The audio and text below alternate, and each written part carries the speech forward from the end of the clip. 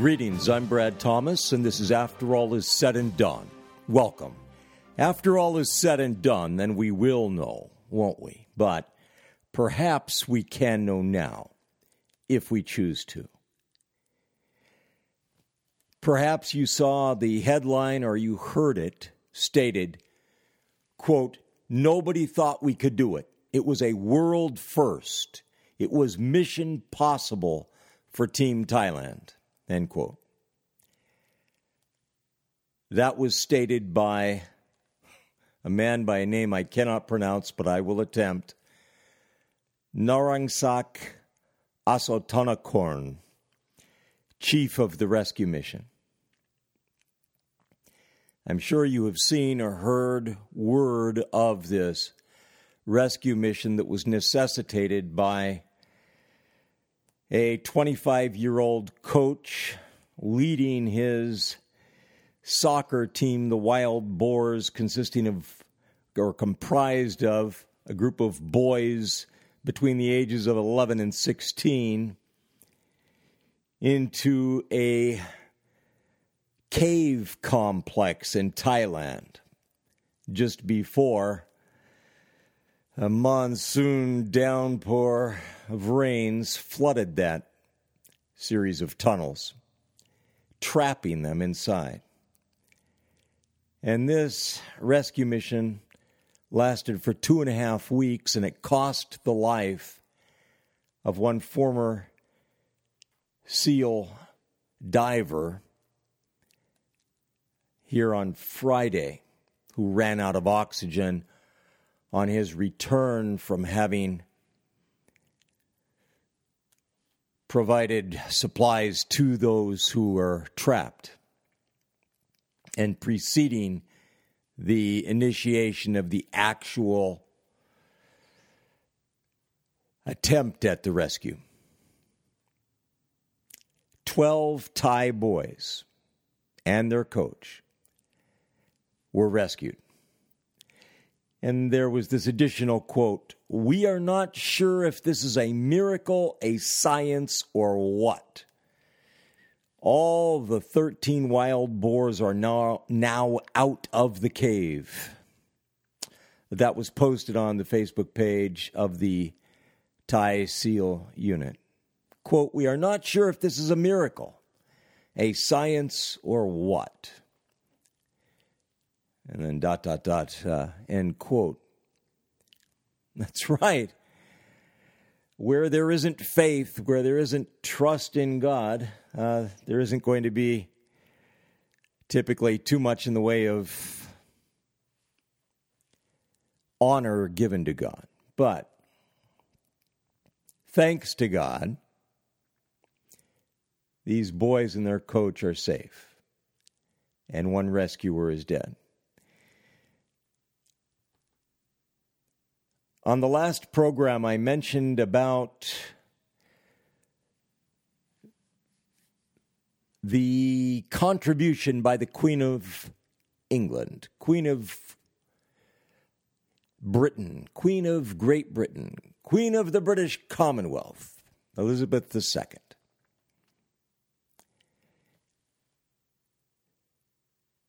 As stated by the House Commons Speaker John Bercow, quote, "I have to notify the House in accordance with the Royal Assent Act 1967 that Her Majesty has signified her royal assent to the following acts, ... European Union Withdrawal Act 2018, end quote. So she gave her assent to the Brexit legislation. 2 full years after it was voted on, it then becomes law. Or does it? As you know, Theresa May became prime minister even though she had opposed Brexit. And, of course, she pledged her full support for it then after the fact, after she became prime minister. But lo and behold, her full support is something shy of full support. Surprise, surprise. Yes, so the will of the people for Britain to separate from the European Union will, in point of fact, not occur. Unless, of course, something else takes place, such as a vote of no confidence concerning the aforementioned Prime Minister Theresa May and an election ousting her government as such, and establishing a new government that would actually, sincerely, genuinely seek to accomplish the ends of the Brexit legislation. As stated by Jacob Rees-Mogg, quote, "A very soft Brexit means that we haven't left.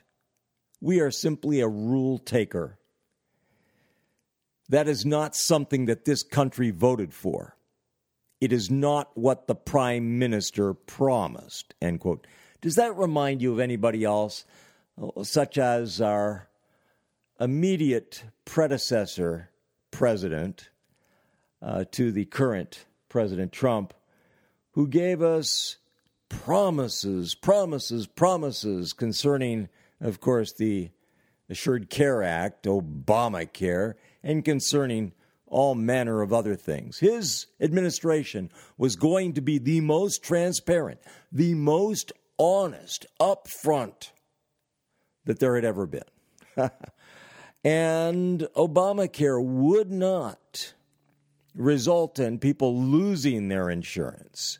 It would not result in their rates going up, and so on and so forth. So many other things. It would take an exceedingly long time to even mention them, let alone discuss them. But in addition to Jacob Rees-Mogg, who is going to instruct his 60-member strong group of members of Parliament to vote down the proposals, or at least he has suggested that he may do that. He said the following, quote, "This will require legislation, and when we get the detailed legislation, it turns out that it is a punishment Brexit, that it is keeping us in the European Union in all but name, I will stick to the Conservative Party's manifesto commitments and will not vote for it." Will not vote for it, meaning, and that's end quote, will not vote for it, meaning he will not support Prime Minister May's Brexit, her version of how to accomplish the ends of the Brexit vote, the Brexit legislation. So he is but one voice. Boris Johnson resigned as Foreign Secretary. He became the third minister, no, not referring to pastors and evangelists and ministers of the Christian faith, but rather these political leaders in Britain, became the third one in 24 hours to walk out of the government, to leave Theresa May's government rather than back this plan. His resignation followed that of Brexit Secretary David Davis, and Davis's number two at the Department for Exiting the EU, the European Union, Steve Baker.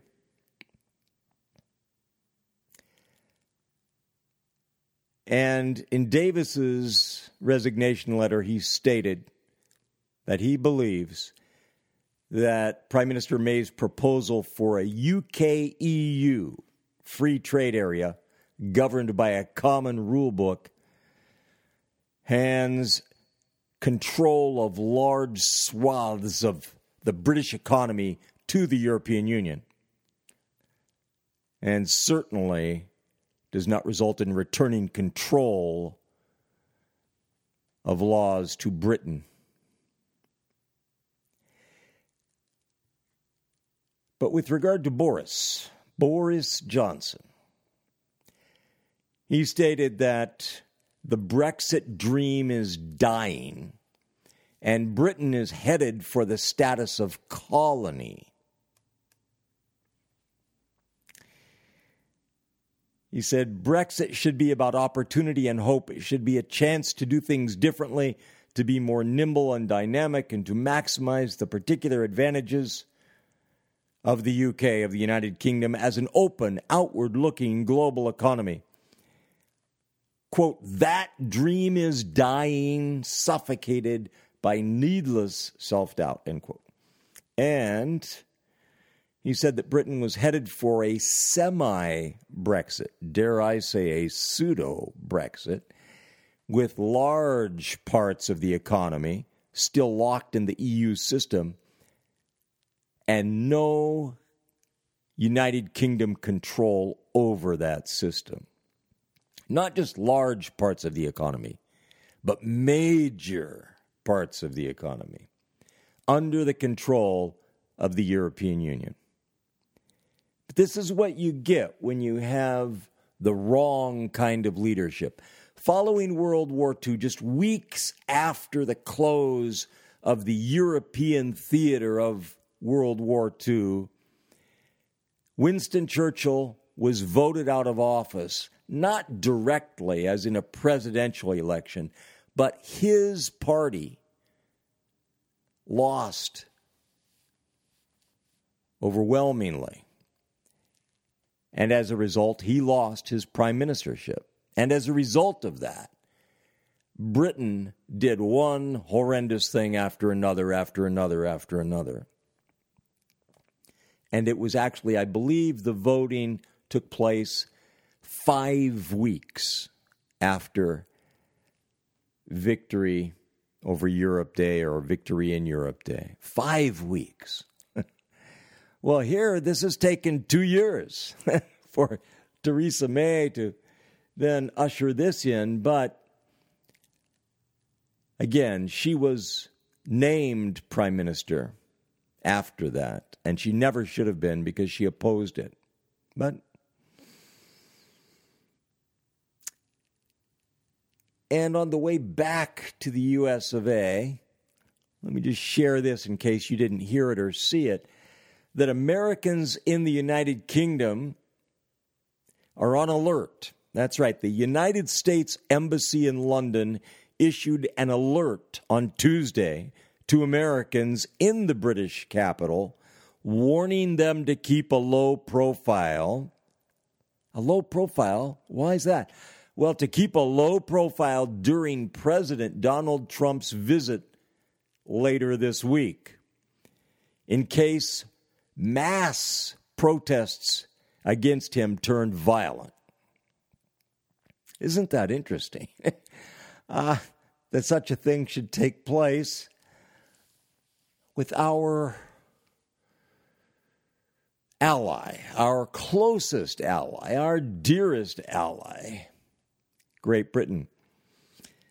Well, the president, Donald Trump, will arrive in Britain on Thursday after the NATO summit in Belgium. That's right, following the NATO summit in Belgium.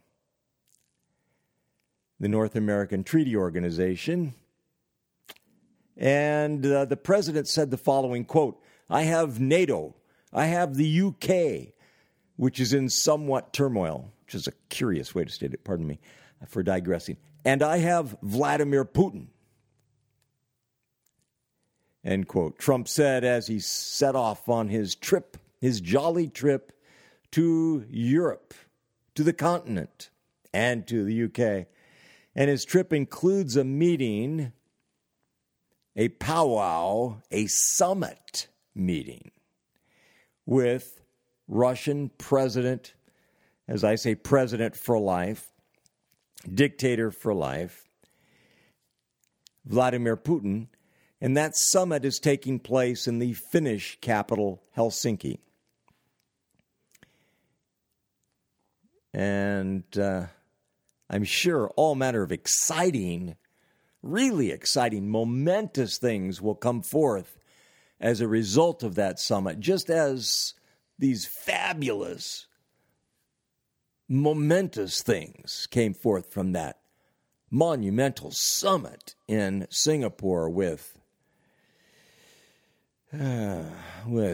Kim Jong-un, the bloody little dictator of the North Korean communist regime that his family has been in charge of for lo these many decades, and who is now BFF of our president. So, as promised, back to the United States of America.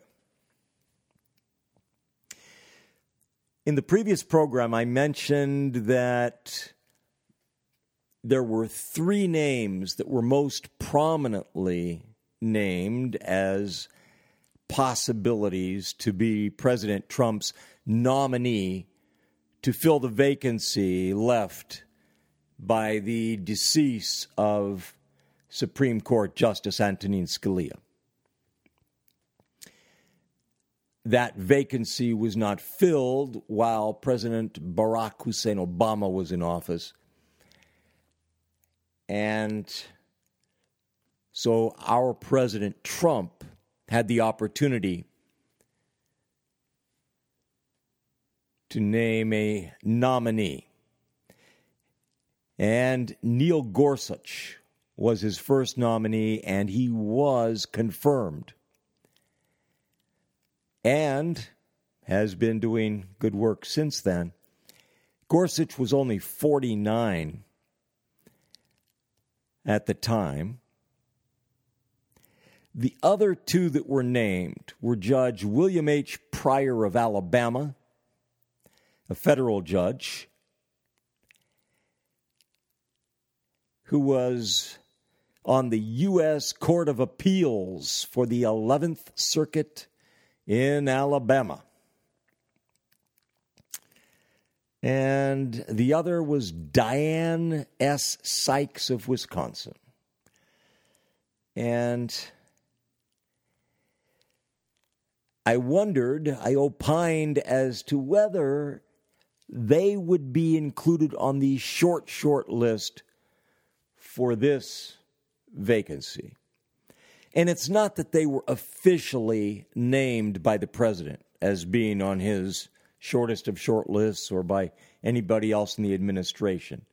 There was a short list supposedly consisting of 21 possibilities, but they were considered to be the most likely of the likely.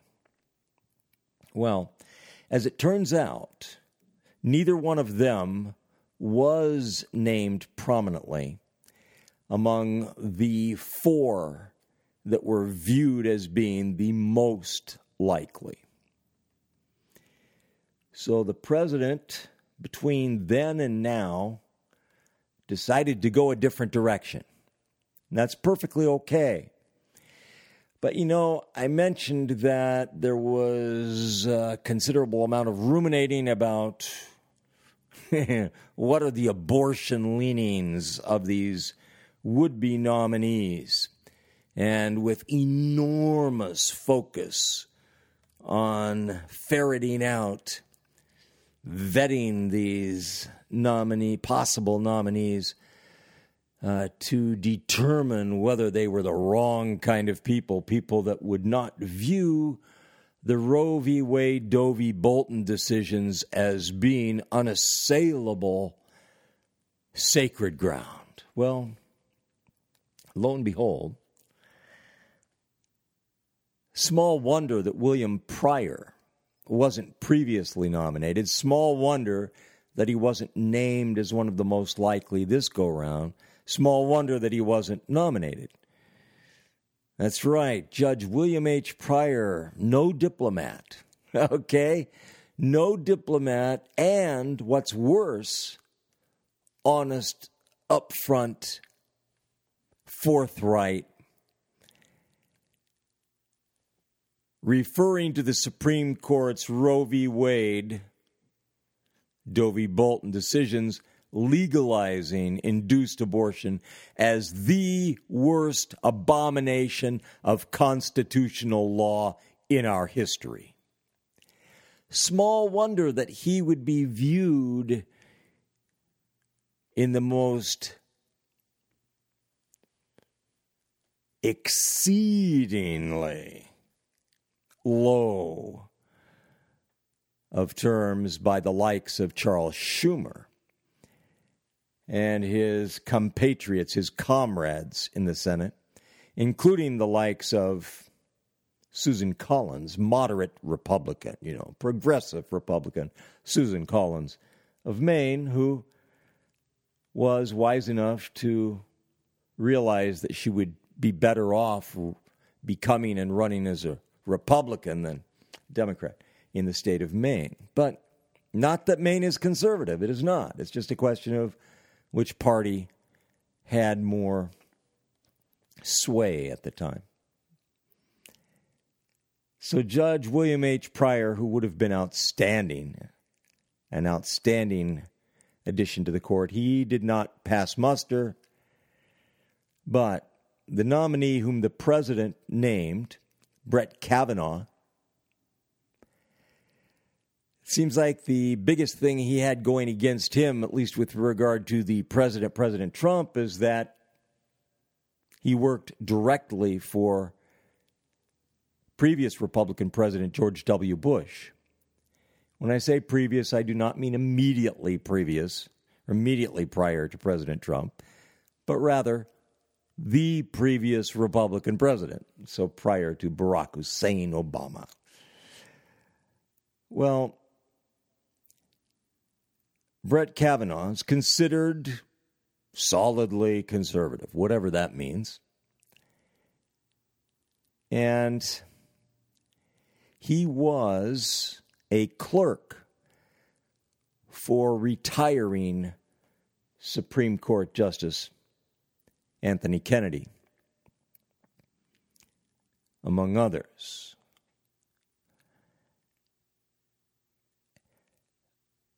And as I stated, he was an advisor to President George W. Bush. Was involved with the Justice Department, was involved with all manner of things that make him politically radioactive in the view of some or many. But Senate Minority Leader Charles E. Schumer, Democrat, New York, he issued a statement promising to, quote, oppose Judge Kavanaugh's nomination with everything I have, end quote. In other words, with all of the vileness, lewdness, profaneness, wickedness, deceit, dishonesty that is Charles Schumer. One reason I could never, there are many reasons, but one reason I could never, ever, ever have run for U.S. Senate. Not that that's where you start necessarily. Some do. Some have. If you will recall, John Fitzgerald Kennedy's son, John Jr., was going to start with the U.S. Senate. Oh, I know it wasn't official.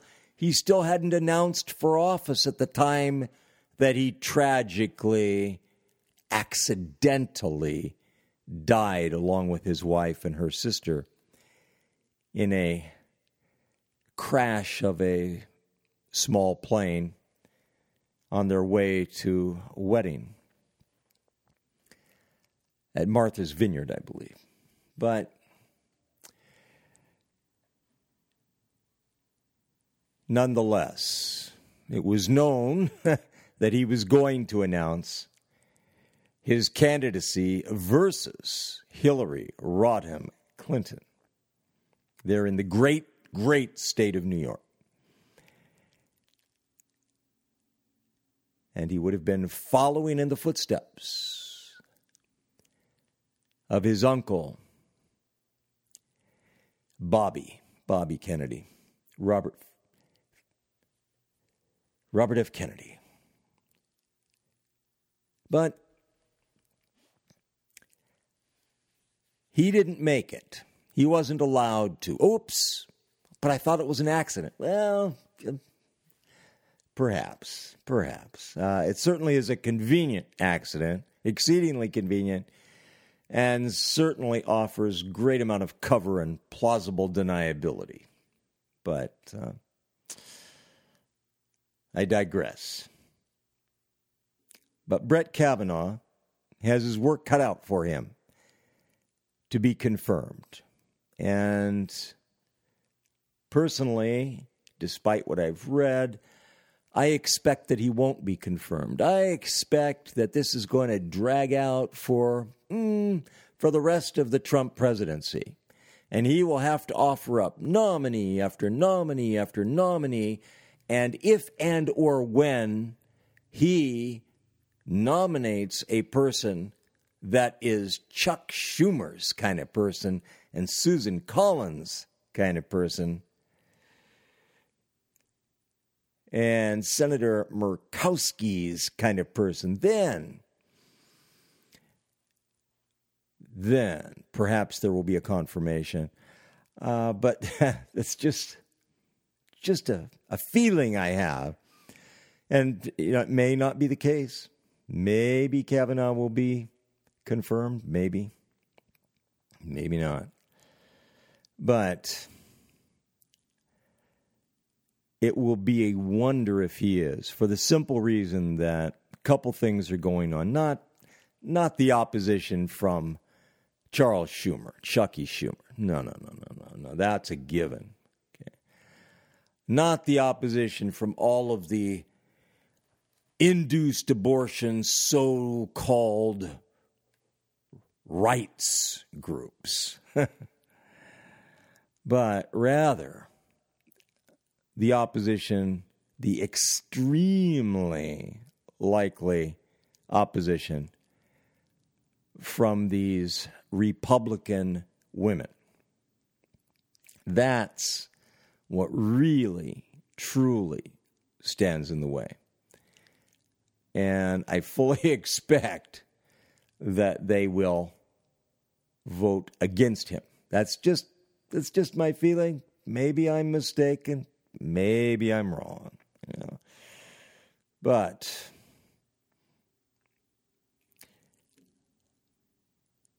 Charles Schumer typifies, represents in every possible respect everything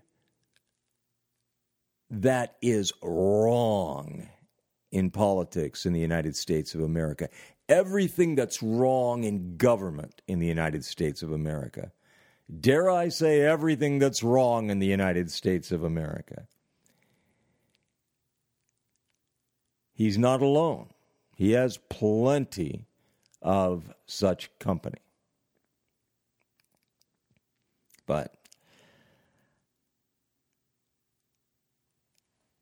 what concerns me with regard to Kavanaugh is that during his previous confirmation hearings, he stated that, quote, he believes Roe v. Wade or Roe versus Wade is binding precedent of the court, end quote, and would follow such a ruling and not move to undo the landmark induced abortion case. Why not? Why not undo it? Why would you let evil law stand? Why? Given the opportunity to execute righteous judgment and justice, to exercise mercy and loving kindness, why would you be a party to the evil? Suffice to say, while it may be politically expedient to voice such things, It is not godly, not just not godly wise, not godly, not honorable, not just, not righteous, not noble, not good, but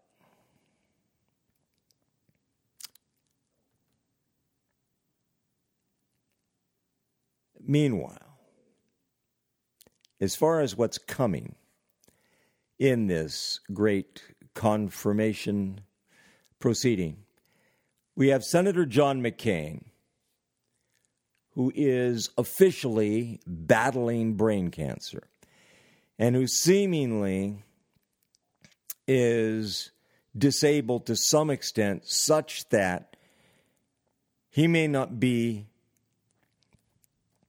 present and accounted for, may not vote, may be just in absentia, is just not there, so that there is not that vote that is critically required in this confirmation proceeding.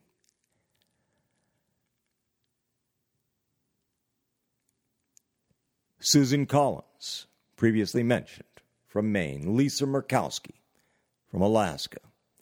They are both champions of a so-called woman's right to choose. That's right. They're both champions of induced abortion. Every single induced abortion that actually, factually is induced abortion and not merely a fake procedure by an abortionist in order to reap reward of performing an abortion on a woman that is not pregnant. No, not that that would ever occur. Or a failed abortion, an abortion performed, induced abortion performed on a woman that has an ectopic pregnancy and leaves her pregnant with an ectopic pregnancy, leaving her at enormous risk. But every induced abortion that is an induced abortion that results in the death of the preborn baby is premeditated, cold-blooded, vicious, brutal, torturous murder. There are no exceptions. Every abortionist is a mass murderer. There are no exceptions. But Susan Collins, Lisa Murkowski, these fine Republican women, will almost certainly vote to deny confirmation. In addition to that, the political landscape has changed ever so little, but it has changed. Namely, that there is a Democrat U.S. Senator from Alabama taking the place of course, our Secretary of State, Jeff Sessions. So Doug Jones is there. Now, Jeff Sessions was replaced, briefly, interim, by Republican Senator Luther Strange. And now he's been defeated, replaced by Democrat Senator Doug Jones. And so the GOP, or Grand Old Party, Republican Party majority is down to 51-49. But again, John McCain is absent. So that brings it to 50-49. And then Susan Collins and Lisa Murkowski tip it to 50-51 for the Democrats. So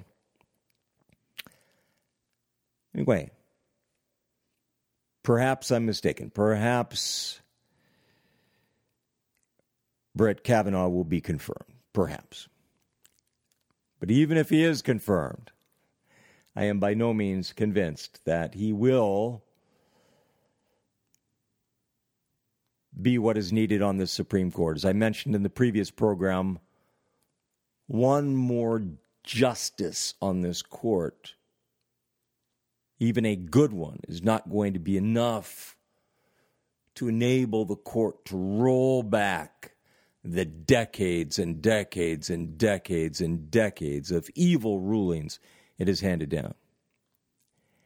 But especially if this new justice is some wishy-washy, middle-of-the-road, Anthony Kennedy type.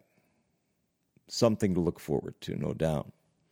I'm Brad Thomas, and this is After All Is Said and Done. And whatever's right, true, good about this program is thanks to God Almighty and His Holy Son, Jesus Christ. And whatever's wrong about it is my fault, is my blame.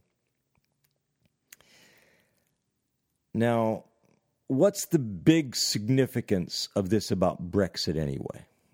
It's a silly name, it's like, I don't know, these where they put these names of Hollywood actor and actress who are together, whether married or not married, put those names together to create a new name. And it's that kind of thing, which is bizarre and so forth. But what is this big thing about Brexit? I just want to address that for a couple moments before I come back to the matter of the abortion battle. The battle to keep Roe v. Wade, Doe v. Bolton, the law of the land, the evil, bloody law of this land. Well, this on Brexit and Theresa May. What's going to happen, I predict, unless there is a successful call for a vote of no confidence, which requires, I don't have it in front of me here, but it requires a little more fallout to take place. And then there can be a call for a vote of no confidence. And then if that succeeds and she loses her footing for her government, then maybe, slight, slim chance that perhaps a new government will be fashioned that will actually seek to bring about the objectives of the Brexit or exit by the British from the European Union. But I suspect that what's really going to take place is as follows. Theresa May's agenda for common rules or a common rule book will go forward, and the whole Brexit initiative will fail dramatically, and the United Kingdom will not be the stronger for it, but will be the weaker for it, and that the blame for that, instead of going to Theresa May, instead of going to all of those who have opposed this exit from the EU, that the blame will go to those who have attempted to bring about the exit from the European Union. They will be blamed for it. Even as if it truly, sincerely, honestly were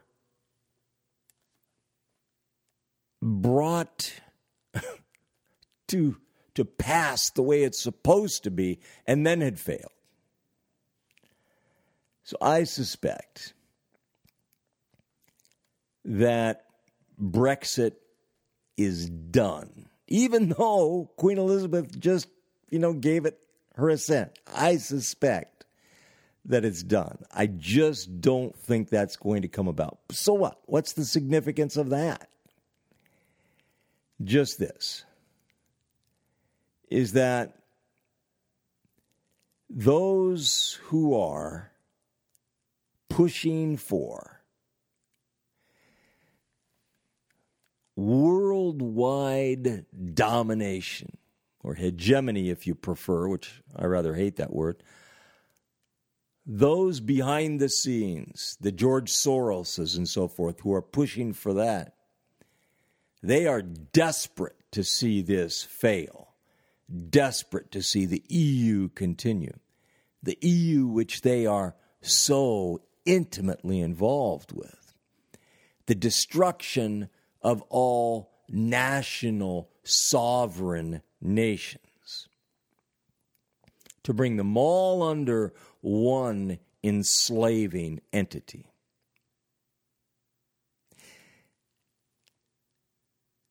But Theresa May and her government, they've cooked up a recipe for total capitulation to the European Union, or as some have said, to Brussels.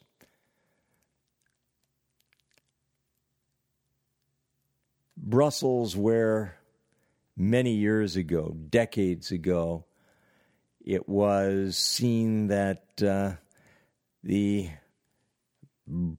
fabulously powerful computers back then, and they're vastly, vastly, vastly more powerful now, but known as the beast that it was resident in Brussels, Belgium. But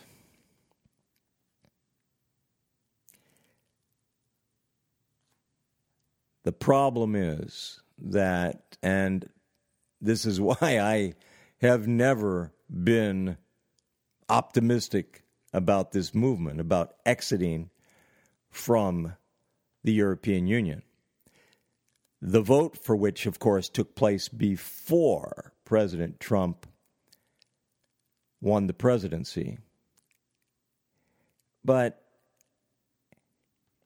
And his campaign was likened to this campaign for Brexit. That it was remarkable, impossible, such an underdog story. Well,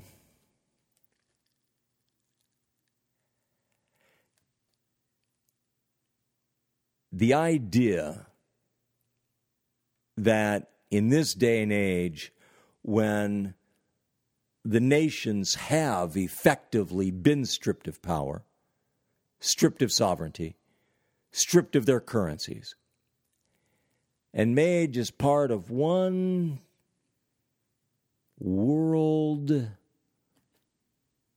not regime, not totalitarian regime, but one world entity, all right?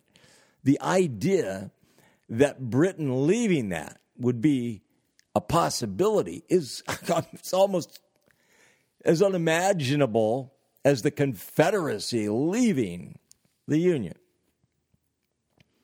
Even though in the Constitution of the United States of America, states had the right to secede from the Union. So this is simply confirmation of the way things are in terms of the powers that be behind the scene, pulling the strings. Being the puppet masters for all of the individual nation states. It's simply confirmation of that.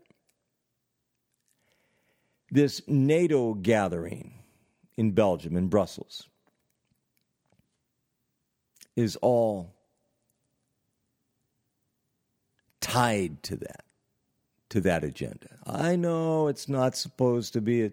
Supposedly, it's all about keeping world peace, right? Well, yeah, supposedly. But what's really going on is something else again. But as I said at the time, I believe, maybe I just said it to myself at the time when I first mentioned about the Queen giving her assent, and so now it becomes a reality, or does it? I think it's done. I think it's toast. I don't think there's going to be any effective exit of the European Union's wild renegade United Kingdom. No, I think they've got them for good. I think they're done. But hopefully I'm mistaken. Hopefully Theresa May's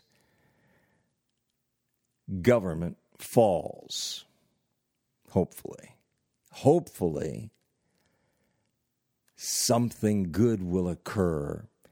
And people better than the Charles Schumers of this world will get into power there in the UK and will effect a rescue of the United Kingdom from the European Union. I know that is just heresy on my part to suggest such a thing, but there you go. With regard to the nomination to the United States Supreme Court, back to that. It's not just about induced abortion, even though that certainly weighs heavily on those who are absolutely, mortally tied to insisting on seeing that never is taken away, the right to rapaciously exploit women and murder their babies. But there's more than that. There's the sodomite rights agenda. The agendas of the pornographers. The agendas of those who insist that no murderers, no destroyers be executed, but that innocent, helpless people who have not recovered sufficiently from grievous injuries and wounds, that they can, by court order, be starved and dehydrated to death over periods of days, with police or state troopers at the doors, preventing any from caring for them. There are many agendas, and they go together. And over the past many decades, those who have opposed the evil of induced abortion have invariably failed to see that it is absolutely, inextricably interlinked with these other agendas. So these induced abortion activist groups, they're going to have a day of action on August 26th. That's the anniversary of the 1920 adoption of the 19th Amendment, giving women the right to vote. Fascinating. Going back to 1920. Well, who were the champions? The women's champions back in 1920 and 1919, 1918, 1917 and 16. Who were they? They were women who were absolutely, utterly, totally opposed to the evils of induced abortion, the evils of prostitution.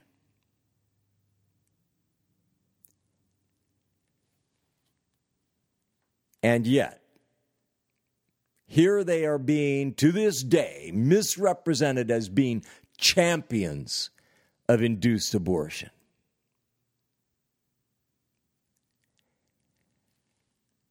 Ruth Bader Ginsburg and her women in arms on the Supreme Court and in the U.S. Senate and in Congress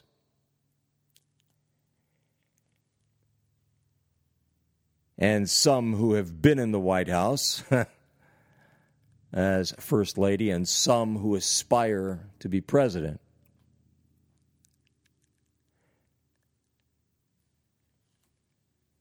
Have managed to blind the American people, to fool the American people into imagining that these gross evils against women and young women and girls, that these gross, grievous, monstrous evils are for the benefit of women and young women and girls, when in fact they are to their destruction. And the champions of women's rights back in the 19-teens were the most stalwart opponents of these evils. You would never know it from the likes of the Charles Schumers or the Anthony Weiners and their like.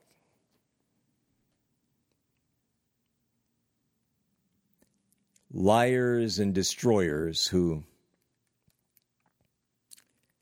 have succeeded for so long. The leftist political activist group Demand Justice, that's what it's called, it's going to spend millions and millions on ads through September, and they have already begun airing,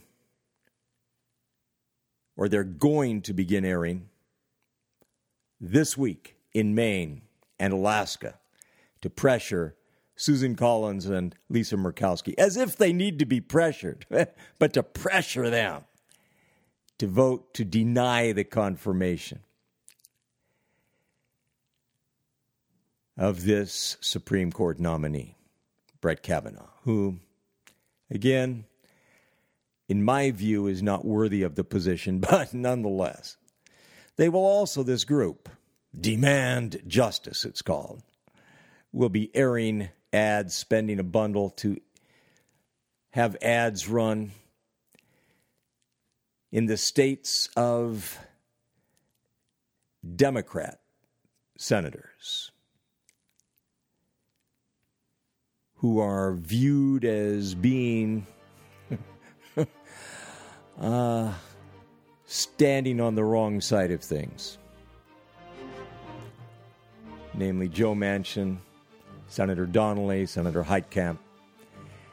And those will be supposedly a softer tone, those ads. So, something to look forward to. I'm Brad Thomas, and this is After All Is Said and Done. After all is said and done, then we will know, won't we? But perhaps we can know now if we choose to. Thank you.